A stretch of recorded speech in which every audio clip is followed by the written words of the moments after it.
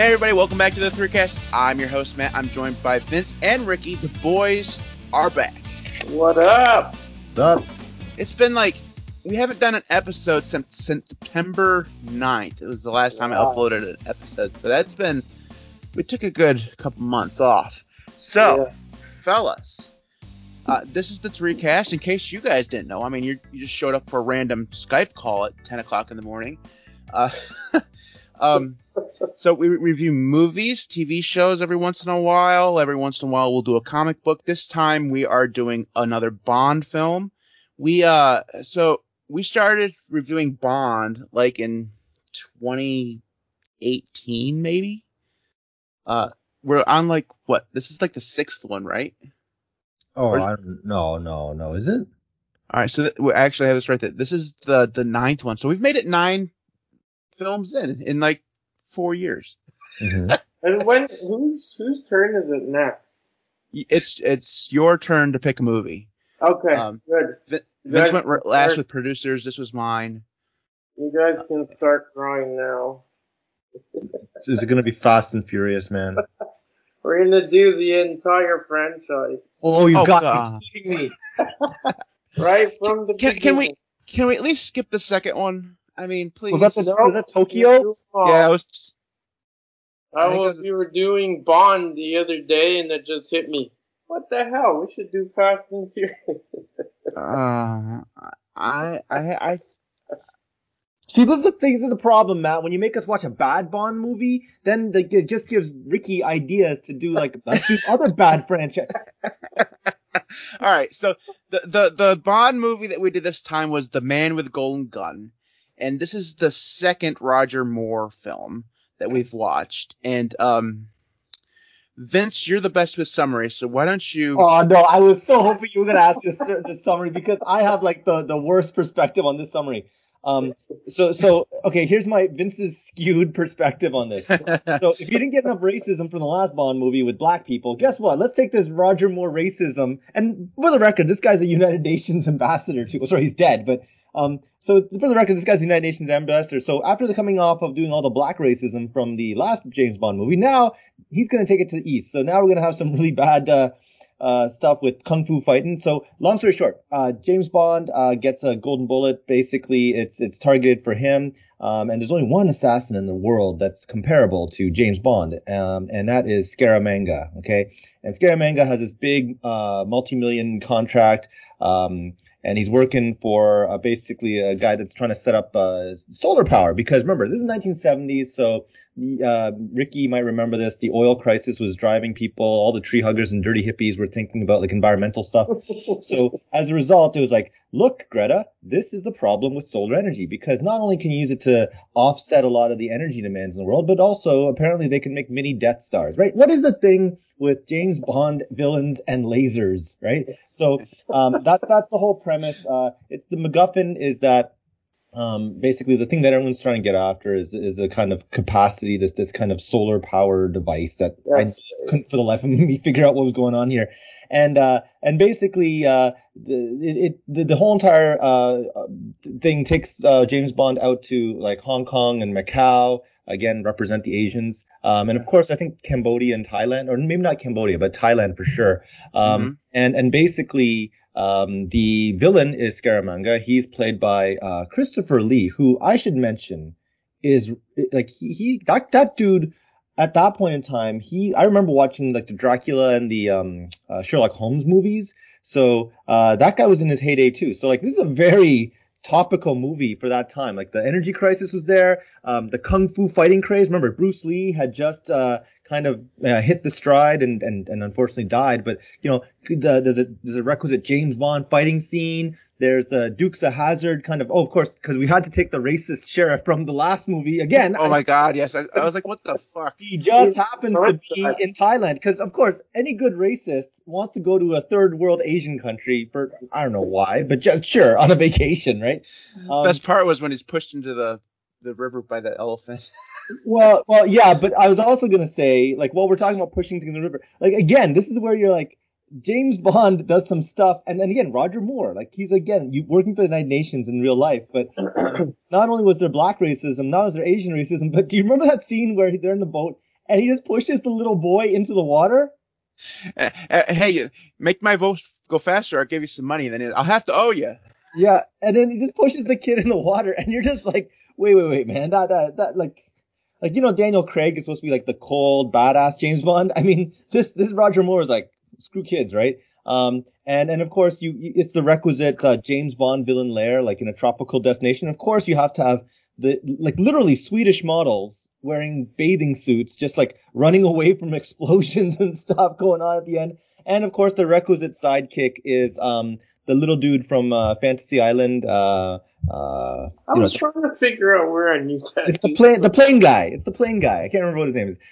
But he's the requisite little sidekick, and it culminates in a kind of quasi battle scene with a duel because, of course, the one thing I did kind of admire was that conversation when they have at lunch where Scaramanga is sitting with, of course, James Bond, and between them is his scantily clad female accomplice. And, he goes, I get paid millions of dollars to kill people, and you do it for peanuts or something like that, and working on Her Majesty's service, right? And I thought that was a good conversation because then you're just like, yeah, they're both killers. But then, of course, they go to this duel, bad things ensue, and it culminates with a fun house. I should mention that Scaramanga is such a ballin' assassin that not only does he have lots of money, he has also an extra nipple, and he also has a fun house where he likes to kill people. And at the end of the day, James Bond, this fun house happens to have all these, like, I don't know, what you could say, famous assassins, famous mafioso, gangsters. And of course, there's a James Bond statue in there. And James Bond pretends to be the James Bond mannequin and ultimately shoots and kills Scaramanga. So that's the general premise. It's a really absurd James Bond movie. Like, watching it again, I was like, did I like this when I was a kid? So I don't know. Man, I really wish you did not ask me to do the summary of that movie. But yeah, there we go, Matt. I would have been just as negative, only much more eloquent, or much less eloquent. So all right, so I want to go first. The first thing is, this is probably the stupidest beginning to a movie I've ever seen in my life. Like the funhouse at the beginning is just it's so stupid. Yep. And then like you think you get through that and you think, well, this movie, there's no way this movie could possibly get worse. It actually does. So I forgot. So it's been quite a while since we did the last one, and I had forgotten how bad of an actor Roger Moore actually is. Like, he's bad, but he's not the worst actor in this movie. like some of this, I mean, I'm pretty sure like this movie's like filled with extras. Like, they used up all their budget on Roger Moore and Christopher. What was his name? Lee. Yeah, Christopher Lee. And then the rest of the actors are just like extras or whatever. They're all like really bad. And then apparently the best way to get an Asian person to understand you when they don't speak English is to talk really slowly. For the record, Matt, as the requisite Asian person, that happens to me when I go to like Florida. So I'm just gonna put it out there. English is really good. You know I'm a prof, right? Anyways, when he first goes to Asia and he's trying to find the guy who made the golden gun. Yeah. And he's talking to the Asian family like, oh my God, I knew Vince is gonna talk about this. Well,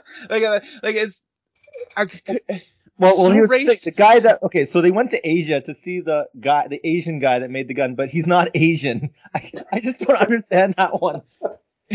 Yeah, they have like the random people in Asia that have the British accent is just really weird. What did you say, Ricky?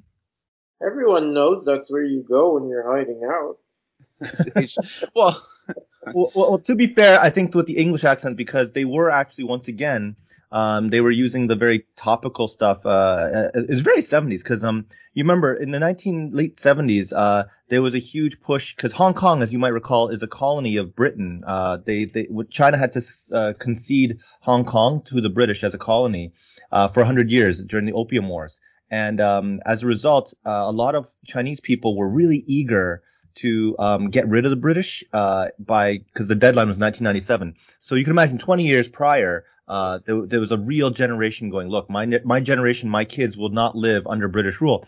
So the whole film is taking place predominantly in Hong Kong, which is at that point in time a kind of pressure cooker of like anti-British sentiment, but also knowing full well that the British regime was able to prevent the communist regime coming in, and that all those Chinese folks, my dad, for example, speaks with a bit of an English accent, which is weird, right? And meanwhile, my uncle and my cousins, they speak with Australian accents because they got a bunch of Aussies teaching them today is Friday, like that kind of stuff. So it's weird, man. So just the thing that bothered me most about this movie wasn't the stupid humor that flowed throughout the thing, because it was some really bad jokes through the whole thing. It wasn't the funhouse, which was the stupid beginning. The thing that got me about this movie was the appearance of, what was his name, J.W. Pepper. Like, it just stood out in this movie so much because why was he there? That's exactly it. Like, this is the 9th movie. There's never been a single reappearance of anyone but a Bond. And it's like M and Q or whatever. But, you know, in terms of like seriously minor characters, there's never been a reappearance. Like, get ready for some changes, because the next one you're gonna see some reappearances, man. But of all the characters that they could have had to make a reappearance, they chose the Louisiana or wherever the hell he was sheriff from the last movie. Fan favorite. But that's the thing, I don't get it. Like, was he? Again, knowing that this is based on Ian Fleming's work, was this ever a written character? I'm gonna say no. I don't know, because this book came out after Fleming died, so I'm not actually sure. See, the thing that I do know is that what was it? Apparently Christopher Lee, because he's so damn old. Like, he played Count Dooku in Star Wars, so I kind of know a little bit about him, and I also remember him from the old Sherlock Holmes and stuff movies, right? But the thing is, I think that at that point in time, the Hollywood studios were very much into nepotism, because Christopher Lee was like apparently related to Ian Fleming. Okay, that's what I understood. And I'm thinking like maybe in the set, like the Broccolis or whatever were like, yo man, this racist sounding dude, he's cool. We should really get. It's like the same reason why, like, can you explain to me Larry the Cable Guy? Like for example, look at the Cars movies. How does someone say, you know what, let's get that Larry the Cable Guy to play Mater, right? He's hot right now and he's localized, but you know what, let's make him a global sensation and put him into some international franchise. I think that's what might have happened, man. It's just, it was just so weird. It just stood out like a sore thumb, because like wait a minute. When I jump in, I'll tell you guys what my perspective, because I remembered that character when I watched the movie, like as a kid. But I'll get into that aspect. Oh, the scarring. So all right, so I'll just finish up. So my overall thoughts on the movie is that this is probably one of the worst Bond films we've watched so far. It's not a good movie. I will say about this, first, the music was improved at least a little bit, although they did get the whole, like, racist movie, like, because they, instead of having just the regular James Bond theme going and thing, they had to do the whole, Chinese version of it. There was some racist stuff. Come on, man. It was like comical, like, yeah, that kind of stuff. Like or even the comic book stuff. Like, I'm not sure if you remember. Like, the reason why the driving, again, we always know the driving scenes in James Bond movies sucks ass. Right. But did you hear, like, even like they actually had cartoon sound effects. Watch the movie, and they put cartoon like it was like a Batman, like, campy kind of Batman, like Adam West thing, where it's like boom, like that kind of stuff. Like, just watch that movie again. It's got sound effects where there's like cartoons, man. So but some of the music at least was a little bit better than what I remember from the previous. Not all of it, some of it. And I will say the technology in this one, not better, but at least a little bit more interesting. Some of the technology from the previous Bonds was just, really weird, and at least this one like had flying cars and shit. Wait, what technology was cool? Because I'm like that car with like hot glued wings flying away. Well, I didn't say it was good. I just said it was cool. Like, honestly, like watching like you were talking about props. Like, everything there could have been done with a hot glue gun, and like, to the point where the golden gun was like literally like a lighter, buttons, and like whatever. I can't remember, like a pen. Well, and I mean, like, use the spray paint gold and hot glue it, man.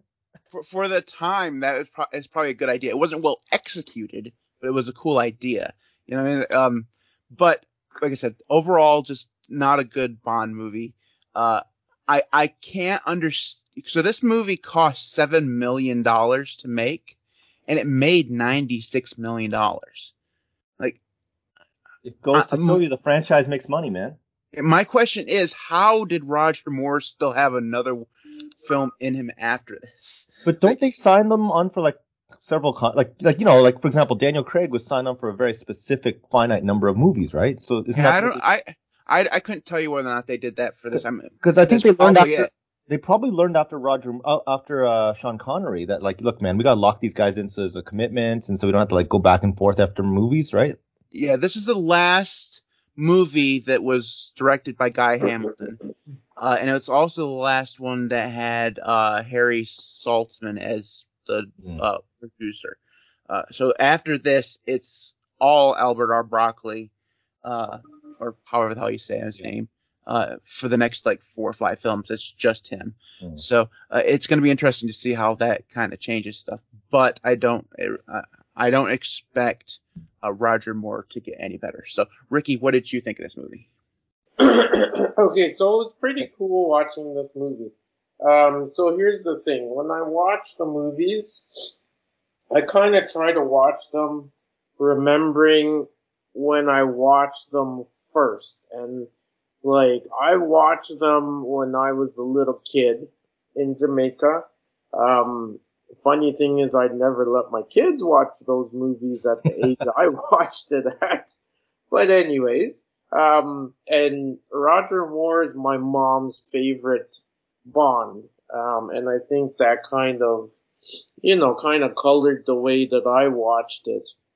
And just watching it now, I'm sort of like the flip side of you guys, where I was like, first of all, I had the Bond game on N64. Mm-hmm. So whenever it starts, I always like go back to that game, and it's kind of nostalgic for me. But just overall, like, I really liked the movie. Like, it was fun to watch again. The funny thing is, when you mentioned that sheriff is like, as a little kid in Jamaica watching, I remember, cause the only sort of American influence you got at the time was kind of like Dukes of Hazzard. Mm-hmm. So seeing that sheriff, I totally thought that like all Americans were like that. It was like, yeah, it fits in. I mean, Dukes of Hazzard. I mean, it's just like, I thought everyone talked like that, and they just drove their cars off.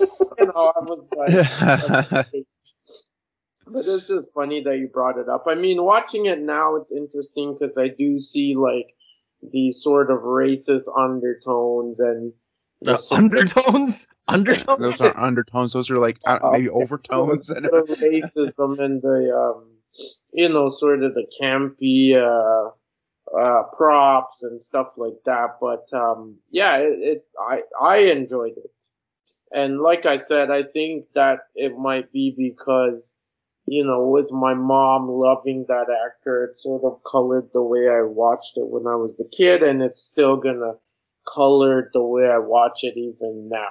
So do you think that if you hadn't watched this movie as a kid and enjoyed it back then, and your mom wasn't had a favorite Bond in this one, do you think you would still have the same opinion of this movie? I mean, it's kind of hard to ask. But still enjoy watching it, because you guys, like, all the movies we've ever done, my taste is a little different. I just don't think I would like it as much. Okay. I think it would just be something that I would be like, oh, okay, that was cool to watch. I'm not gonna watch it again. But because of the nostalgia, you would watch this movie again. Yeah. Okay. Oh yeah, definitely. Vince, your thoughts on the movie? I thought I gave enough of mine. Do you have? I guess you have any more thoughts on the movie that you'd like to share? I mean, like going through the requisite rundown on the categories. I think that I wasn't a big super fan of the music. I didn't really nothing was memorable from it. I didn't think that the production value really stepped up more. In fact, I thought that it actually went down. I mean, in the last movie, they had some interesting kind of scenarios. The sets were, I mean, they were in a third world country. And let's be honest here, back in the 1970s, your production value dollars would have gone a long, long way. $7 million in East Asia in the 1970s would have got you like a palace, right?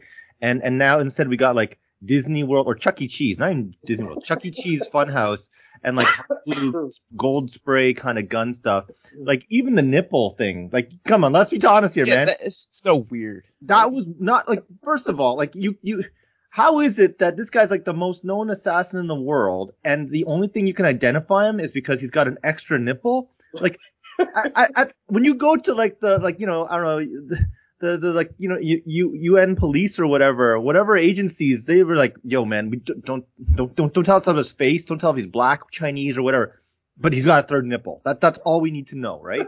Come on, man. This is like so it's like the production values, the story was kind of jank. Mind you, I always look at when movies come out and what they are kind of echoing as the kind of zeitgeist. So I kind of made the case that it's very like topical at that point in time, but it was like so heavy-handed and ham-fisted. I think that also from a kind of just an overall legacy standpoint, Matt, you said this is the last movie that Fleming wrote? No, this was one of the first ones that came out based on a book after he died. So did he have anything to actually do with this book? No. The story. Okay. Cause that would make a lot more sense now because I like Ian Fleming was like World War II, right? Like he was alive then, right? I don't know if he was aware of all the geopolitical things that were going on in Asia. So I just found that it was kind of weird to talk about energy crisis for a guy that was like, you know, circa World War II, right?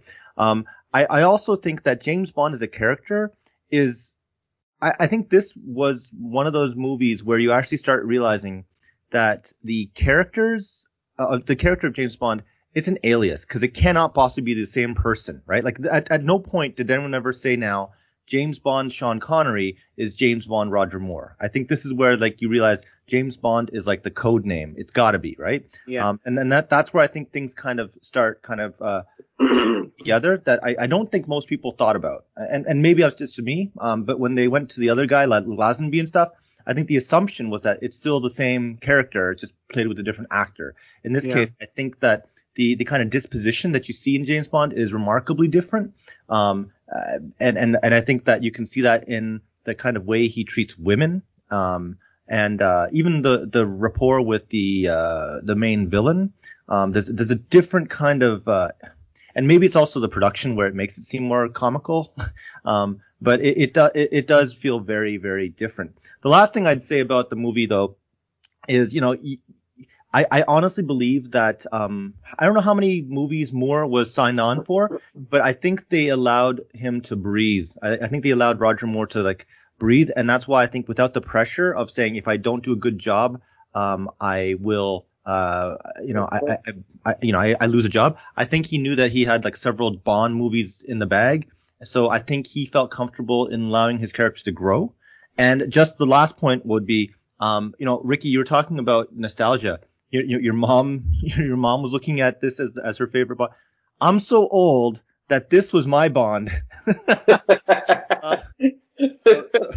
So wow. I'm just gonna put it out there that this guy. Again, remember I was talking about this earlier in the other Bond shows. I was like, Roger Moore. I look back on him fondly. I remember one of my favorite, and this is gonna bite me in the butt because I know that when we watched it again, I'm like, what the hell was I thinking? But I remember fondly watching Octopussy, not realizing the kind of innuendo of the name of the movie to begin with. Yeah. I remember watching Octopussy with my dad because this is how bad it was back in the old days. And just going, yeah, it's a cool movie. So Roger Moore and Moonraker and all the other ones, he's my Bond. So I can go with them. But this movie just really kind of, it was some serious cringe, man. I mean, like I said, right? Like even like now, there's no way I would let my kids watch those movies, right? And like, I mean, my kids are a little bit younger than I was when I first watched it, but I still wasn't at the age where if someone was like, okay, how old would you let your kid watch this, right? I was nowhere near that. But I mean, I think that's just the times as they are now. But like you, it's funny because like as a kid in Jamaica, where, where it's a third world country, it's at that time it was way behind North America in terms of, technology and, all that sort of stuff. And so, like I said, watching it, I thought, I had a painted picture of what all Americans were like. And like you, this is pretty much my James Bond, right? Like until I grew older and there was. You guys are so old. Pierce Brosnan's a pretty good. Pierce Brosnan did a good job. We'll talk about him later. But the funny thing is, I never actually. I can't remember which movie it was when they said that 006 died. And that happens every other movie. It was GoldenEye that he officially James Bean. Because he's Sean Bean, he died. Of course. Yeah. Yeah. There's one that stood out to me, and I don't think I ever got it. That it was kind of like that was your code Secret Service name, and I just always felt like it was just a different actor playing the same role, right? It was 007, it was James Bond, it was one person, right? Mm-hmm. And it wasn't until that movie, for whatever reason, it stuck out to me, and it was kind of like, oh, okay, so, when they die, a new person comes in and they take over that mantle, right? Because they run out of numbers or something. Spoiler alert for the last James Bond movie. So, yeah. All right, so I have a couple. We should do that before. We're not gonna wait till we get to the end to do. By the time we do that, it'll be out for like 5 years. At our current pace, probably more than longer than that.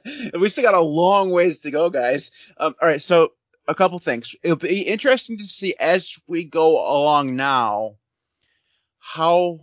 because at this point we start having books created for the movies, right? Before this, we had movies that were books that were just, or movies that were just based on the books that previously existed.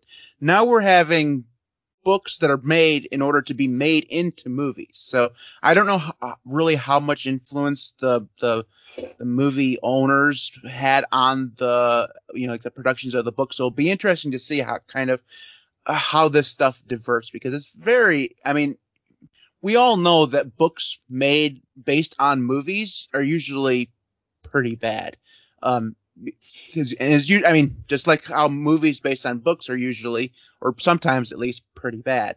The medium doesn't really correspond very well because they don't follow the books, or the books don't follow the movies, whatever. So it'll be interesting to see how that goes over the next few films and how far this kind of diverts from the way it felt when Ian Fleming actually wrote the books. I don't know, man. You're talking about how stories and books are related to the movie production. Let's be honest here.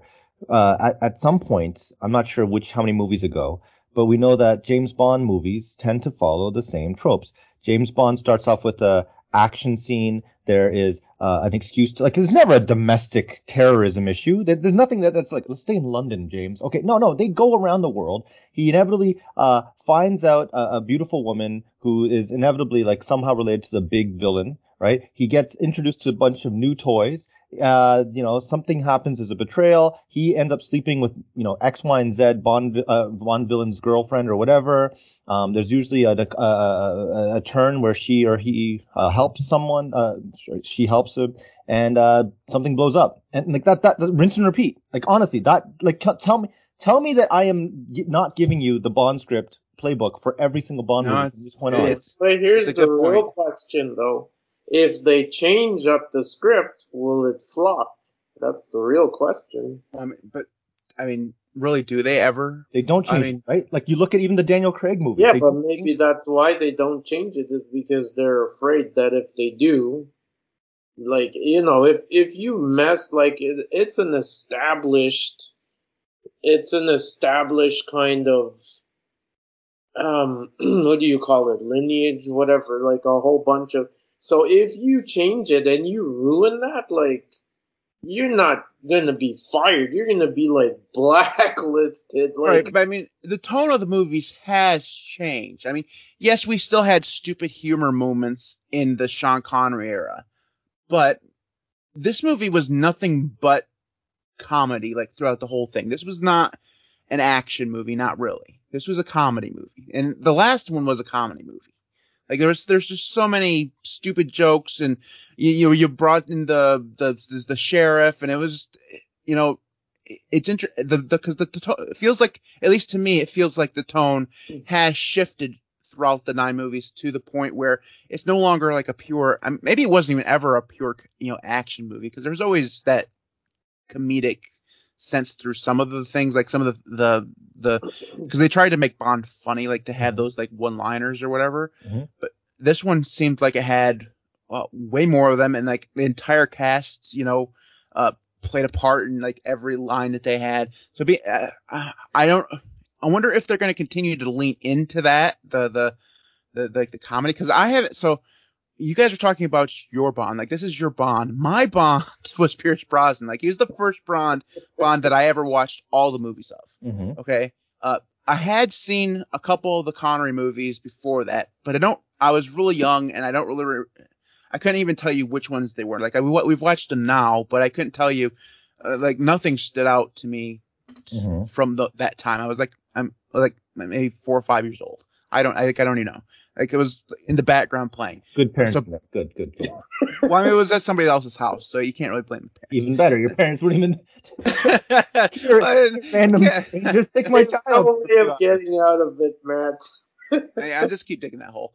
But anyways, Brosnan was my first experience with like a Bond that I remember, and even in that era, there was a lot of this whole comedic sense in the thing. Like, some of the lines in Brosnan films are just atrocious. They're not funny at all. Like, it's so weird how this unfunny comedy is kind of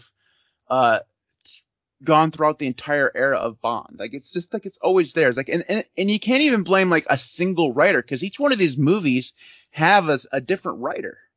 So, like, you think I'm waiting for the Bond film that like has a writer that actually is funny. Like, they can do, because they're obviously wanting to do the comedy thing. Like, eventually they're going to have a writer that can do, you know, comedy instead of just really poor jokes. Right? Maybe they do it on purpose, because if they go too far into comedy, like James Bond has always been and will always be like an action, cool gadgets, killing, you know what I mean? So maybe they do it on purpose, where there's like a strict line where they're like, yeah, we're never gonna pass this line, because then it's gonna take away from what it's supposed to be, and it's gonna become this comedy. You know what I mean? Yeah. Right? It's like if you watch, I mean, you guys might not have ever watched this, but it's like, you think of funny shows in the past, right? And there were like, you know, Red Dwarf, which is just a campy comedy. If they started to put in, you know, okay, a good example, you guys are gonna laugh, but it's like, if you watch, or when we watch the Fast and Furious franchise, when it started, it was all about cars, because at the time, throughout North America, that was the in thing. Wait, are you telling me that Fast and Furious movies don't have plots? And then, after that, it transitioned into action, and the cars just started playing less and less and less of a role. Well, like, the latest ones are all like spy movies now, right? I mean, basically. Well, exactly, right? And that's because North American viewers and stuff started getting less into the, street racing, modified cars. It was declining, and so their movie transitioned, right? And so with Bond, I'm saying maybe it's a thing where they don't want to go too far into the comedy because they don't want to take away from the main pull of the film. You know possible. What? I would kind of agree with that sentiment insofar as for the James Bond movies, at least what we're seeing right now, is that Roger Moore was Sean Connery was setting the tone for, the James Bond as like a cold killer, has to get his hands dirty, wet works for the British government, right?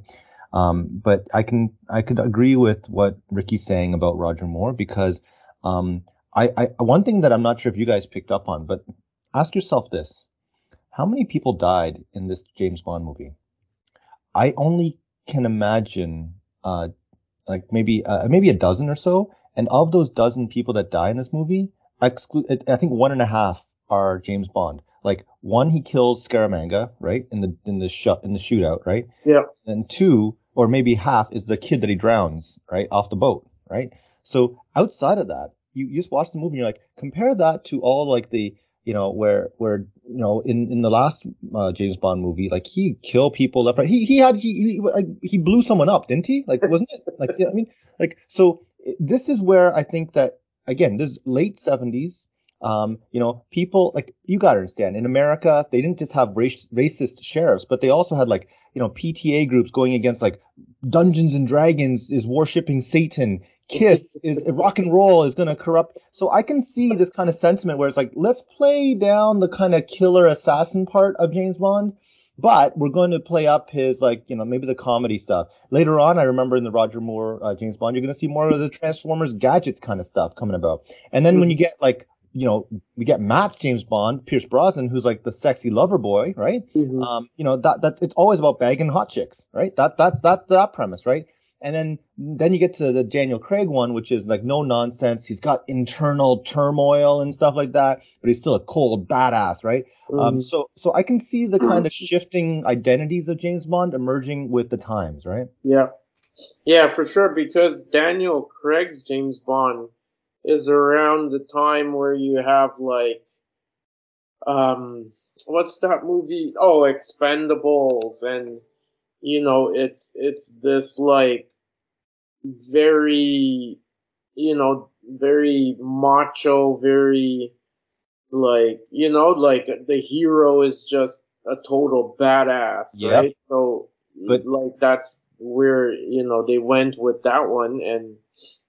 But but I think it's interesting because I know we're gonna get to this later on when we get old and actually get to the Daniel Craig movies. But I think I should mention that one thing that it just dawned on me. If my thesis holds correct, then if you watch the Daniel Craig movies, there's a point when the first Daniel Craig movie, it's like he's a badass and all stuff, but he falls in love with Vesper, right? In the subsequent movie, you may recall, like he actually says something like "F that bitch" or whatever, right? Like he's like, and then but then between that, the second movie and the third movie, Me Too happens, right? And this big push against like, oh man, we don't want to have a misogynistic James Bond stuff. And then what happens is that you might still have James Bond with the hot ladies, but there's a greater sensitivity and awareness that you do not do anything bad to those women, James Bond. The third one was that Skyfall? I don't remember. That's the one the Javier Bardem or whatever his name was as the villain. Yeah. So and then after that it's Spectre, and then the last one. And when you watch those movies in succession, you can see there's everything from Me Too to Black Lives Matter to everything in those movies. And I just think that it's very topical, and you can see like he is the woke James Bond. And when you watch the last, did you guys watch the last one? I haven't watched the last two yet. Honestly. Okay. Wait, Rick, did you watch it? No, not yet. Okay, because I don't want to spoil it, but mark my words. We're recording this right now. When you watch that last one, you'll be like, "Holy cow, Vince! Your thesis is dead on. That it is a reflection. James Bond now is holding a mirror to society." Yeah. And maybe it always has been, because every time we talk about one of these, there's been influence of what has been going on at the time. what I found interesting in this one is that we really, I mean, other than it being set in Asia, we didn't really get a sense of anything about Vietnam because this is right towards the end of Vietnam. So, well, I mean, it's really at that point. I think it was less so Vietnam, and because that's an American thing. But I think it was Cambodia because I think James Bond is more international, right? But yeah, you're absolutely right. But I think it was just that Cambodia at that point in time was like where there was massacres. I'm not to diminish Vietnam's massacres, but like there were like people like getting incinerated and just like mass genocide. So I think they were kind of worried about that stuff going down. And on that happy note, I think that's where we're going to end. So what my plan is, fellas, is I'm not going to select any more movies. Okay, every time it's my turn, we will do a Bond movie. That match up perfectly because every time it's my turn, we're gonna do a Fast and Furious. I thought we were doing them all at once. No, we're gonna do them one by one, just like. Oh God, that's so much worse. Wait, can't you just watch them all in one sitting? The next one we're gonna be doing is the very first one, where it all started. Okay. Did you watch the? I'm not sure if you watched. Who's the guy from the Daily Show? The black guy. Trevor Noah? No, the other guy. The other guy. He has a special that just came out. Trevor Noah? No. Trevor Noah's the host, but there's another guy. The other black guy. The other black guy. Two black guys. Yeah. But he has a special, and he actually has a little bit of a dig at the whole premise of the Fast and Furious, where he's like, "Look, man, what happens in that movie is basically Paul Walker is a cop, and he infiltrates and like, am I correct in this one, Rick? Yep. He infiltrates this kind of fast car racing ring, and it's led by a Persian, black, Italian. We don't know what he is, but whatever, right? And maybe he's black, right? What? Yeah, I'm pretty sure he's supposed to be Hispanic. Oh. Because later on, when they go to Cuba, his cousin is there. Well, I mean, you could have black people in Cuba too, but anyways, so the whole premise of it's supposed to be like Italian. Okay, listen to me. Listen, the premise is that assuming that he's black, the comedian's thing is like you should always let a black guy go because if you watch what happens, basically you watch all the Fast and Furious, Paul Walker letting because he's done all the crazy stuff. Apparently, at the end of Fast and Furious 1, spoiler alert, he lets Vin Diesel go, right? The black guy go, right? Yeah. So his thing was like, look, man, you watch that movie, a white cop lets a black guy go, and look what happens. Every single movie, they're fighting crime, they're fighting terrorists. He bangs the United Nations. He gets the Hispanic girl, he gets the white people, he gets the Chinese or the Japanese dude from Korea or whatever, and he brings them all together, and they solve and they get world peace. Man, that's all for just letting one white cop letting the black guy out, right? And then that's his whole manifesto, and you're just like, yeah, you know what? That actually does make sense. Now I'm actually going to be enlightened, apparently. Thanks. Yeah. All right. So that's. So just look at it with that in mind. Yeah, I'm sure that's exactly the light of we were gonna critique that movie. All right. Well, so, anyways, like I was saying, I'm gonna do Bond movies every time it's my turn, and the next one we're going to be doing is The Spy Who Loved Me. So that came out in 1977. So, and Ricky's next turn will be the first Fast and the Furious movie, which came out in the early 2000s or some crazy shit like 1999? Is it before the 2000s? I'm not sure. It's been that franchise is older than most. Is the kids who were born when that movie first came out are in college now. Yeah.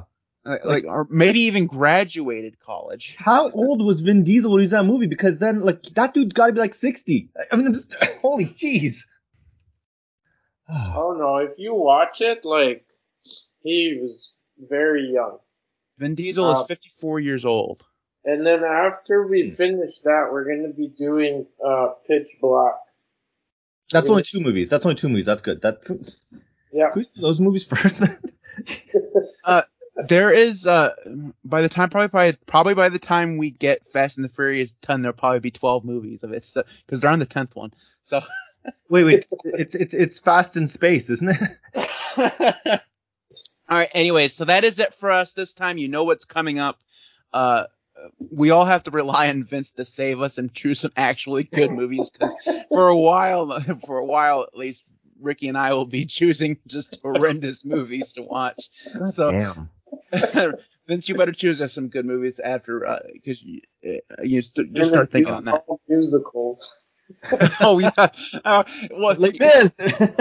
you want to know what, Ricky? It would serve your ass right if we had to do some musicals. If we have to do Fast and the Furious, damn it, we're so going to do Les Mis. Although I think we already did Les Mis, right? Yeah, we made him do Les Mis because we talked about how what's his name?